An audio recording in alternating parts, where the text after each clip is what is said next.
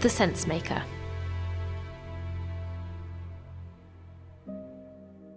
Hello, I'm Claudia and this is The Sensemaker from Tortoise. The BBC is interrupting its normal programmes to bring you an important announcement. You will have heard the news by now. Buckingham Palace has announced the death of Her Majesty Queen Elizabeth II. In a statement, the palace said the Queen died peacefully at Balmoral this afternoon. For 70 years, Queen Elizabeth II was a constant figurehead. So what happens now? This is the story of an operation called London Bridge.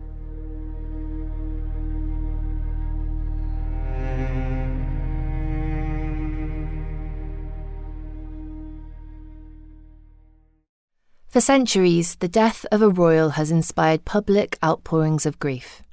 When George VI died, a queue more than 4 miles long of mourners stretched along the Thames to pay respects as his coffin lay in state at Westminster Hall. More recently, back in 1997, more than 1 million people gathered following Princess Diana's death, and the Mall became flooded with flowers, notes and cards. The whole of London has spent the night in a vigil. People 10 deep now on the streets, people with candles, people with cards, people with flowers, waiting for this moment. And the mood in London seems to now be becoming more sober, more sombre. When the Queen Mother died, 10 million people watched her funeral. When Prince Philip, the Queen's husband, died last year, the BBC devoted a full day of television coverage to his death. But what is about to unfold in Britain will be on a scale not seen for generations.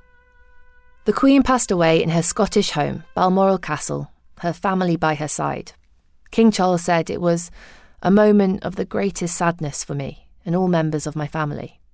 She was Britain's longest reigning monarch, on the throne for 70 years, who had attended more than 21,000 royal engagements. Her death marks the end of a remarkable chapter in British life. When she first ascended the throne after the sudden death of her father, Winston Churchill was in power. The Queen's final engagement was just a few days ago, when she appointed her 15th Prime Minister, Liz Truss, born a century after Churchill. The length and breadth of the Queen's reign means the next few days will look very different to whatever has come before. This is what to expect. It's thought that there will be 10 days between the Queen's death and her funeral, and a complex operation has already kicked into gear, involving Number 10, the BBC, Parliament and the royal residences. The code name for this well-practiced plan is London Bridge, although, since the Queen passed away in Scotland, this runs in parallel with another plan labelled Operation Unicorn. At Buckingham Palace in London, footmen pinned a notice to the gates, where onlookers had gathered on Thursday afternoon. Television and radio channels have already started pre-arranged coverage looking back on the Queen's life and have days of programming lined up. In June, the nation celebrated Her Majesty's Platinum Jubilee, marking 70 years on the throne. It is a landmark that no other British monarch has ever reached. The BBC's lead channel, BBC One, had already switched to rolling news coverage in the hours before the Queen passed away, its presenters wearing sombre black suits and ties. The plan suggests that later today, Friday, Prince Charles will be crowned in St James's Palace as King Charles III. The new Prime Minister will be among those in attendance. But this isn't the full coronation. That's not expected to happen until next year. Amid a flood of tributes from dignitaries around the world, MPs will speak in the House of Commons. Then Parliament will stop sitting until the period of mourning is over and after the Queen's funeral is held. The Queen's body will be taken first to Holyrood House in Edinburgh, Scotland. Then it will be carried to St Giles's Cathedral. After a service, the coffin will be transported from Edinburgh down to London by royal train, or plane if this isn't possible. When the coffin arrives in London, it will take a ceremonial route to the Palace of Westminster, where it will lie in state for 3 days. Mourners will line the streets. The night before the funeral, church services will take place across the country, while the event itself will be designated as a day of national mourning. Many businesses will close, even beach flags will be flown at half-mast. Many people will have the day off work, even the stock market won't open. There will be little escaping this moment in history.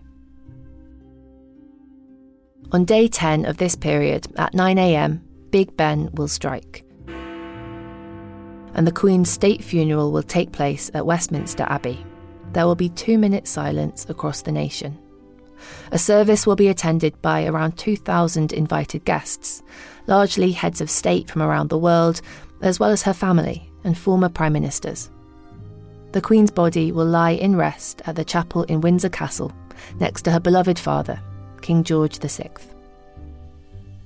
It is an unprecedented logistical operation, 10 days in which the gears of the state turn to mark the closing of a chapter. It will be a chance to reflect on the Queen's life and look to the future under King Charles. He will have embarked on a tour to Edinburgh, Belfast and Cardiff, his new kingdom. But it will be introspective too, a time to consider what we were as a nation, and what we are, and what we might become.